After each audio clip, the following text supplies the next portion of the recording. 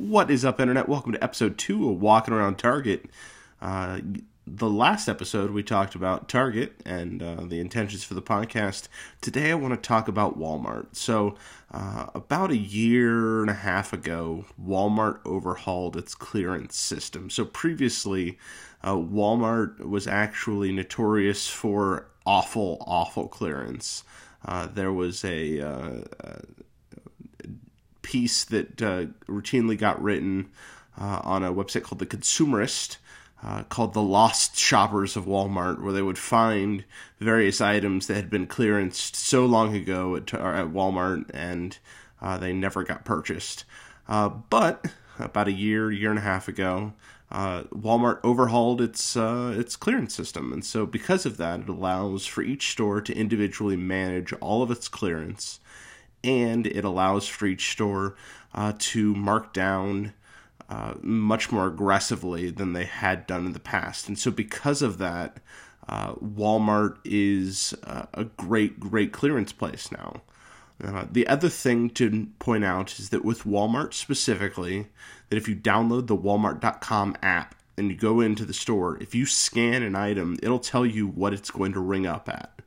And so the great thing is that unlike Target, Walmart can mark down its items without someone physically touching the item. And so you routinely find tremendous deals because somebody in a back room marked it down, but no one on the floor actually knew about it.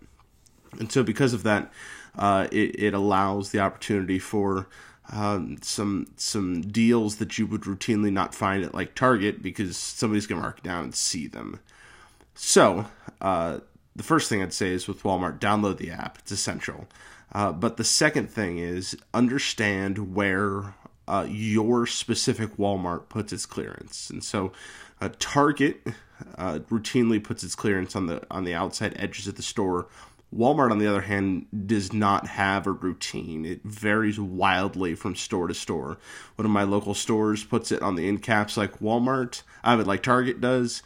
One of my other local stores has a specific aisle, and that aisle, at any given time in the year, is where all of the department's clearance is actually moved to. They take it from across the store and move it over there. And so if you're not going to go look at the specific place, you're going to miss out on some tremendous deals. And so going in, learning your store and your store's specific clearance philosophy, and then downloading the app, and then just go walk around. People laugh at me because I spend a lot of time at Target on my lunch break, just walking around the store, but that's how I learn how they mark things down, is just spending time in the store, seeing how the store marks down its items, and seeing how the store inventories its items. And so since clearance at the end of the day is mainly about freeing up inventory and freeing up availability of space, understanding the cycles of retail and how they're moving their product is going to be crucial to you finding deals at Walmart. And so Walmart doesn't have any defined discount schedules. So Target routinely does about 2-week schedules, goes from 30, 50 to 70 and 90 if it's holiday. Walmart, on the other hand, just does whatever it wants, which that is both good and bad. It keeps you guessing. It keeps you trying to figure out what's happening. But, it's not as consistent. And so it's two sides to the coin, two edges to the sword. And that's kind of why I love this game, is it keeps you guessing. And so I would say, if you've never done this before, go into your Walmart and walk around, look for some items that are on clearance, and scan them. Because since the items themselves can be marked down from the back room without someone touching them, 9 times out of 10, what the price is marked at is not actually what it's going to ring up at. And so if you scan it with the app, it's always going to ring up at that price. Target, that is not the case. If you scan it with if you scan an item at Target with the Target app, it's not always going to ring up at that price, because that price could be what it's going to be marked down to, but it hasn't been marked down yet. And so at Target, you've got to scan it with the scanners in the store that are mounted on various points, various walls. But with Walmart, you can just use the app. If it rings up in the app a certain way, it's going to ring up at the register that way.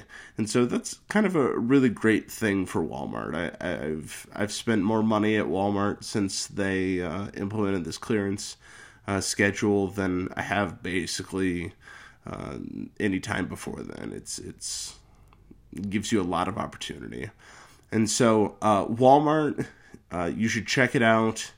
Walmart and Target are my two big players in the clearance space. And quite frankly, that makes sense because they're two of the largest retailers in America. And so at the end of the day, clearance is all about them moving inventory. And so if you're not moving product, you don't really care. And so Walmart, Target, tremendous places. Download the app, go check it out, and see what you can find in your Walmart. And so just as a reminder, they're all different. Every Target is different, but being based off the same markdown schedule coming from corporate. Every Walmart defines its own clearance schedule independently. And so you can't depend on, if something was on clearance at another place, you can't depend upon it being on clearance at another Walmart store. It just doesn't work that way. And so that's a very key differentiator between both Target and Walmart. And so this has been episode 2. We're talking about Walmart, and I hope you enjoyed it. Please let me know what you think about different lengths of podcasts, different lengths of episodes. I'm trying a couple of them just to see what people think and honestly figure out how the format works best. But appreciate it. And if you like the podcast, please subscribe and tell your friends.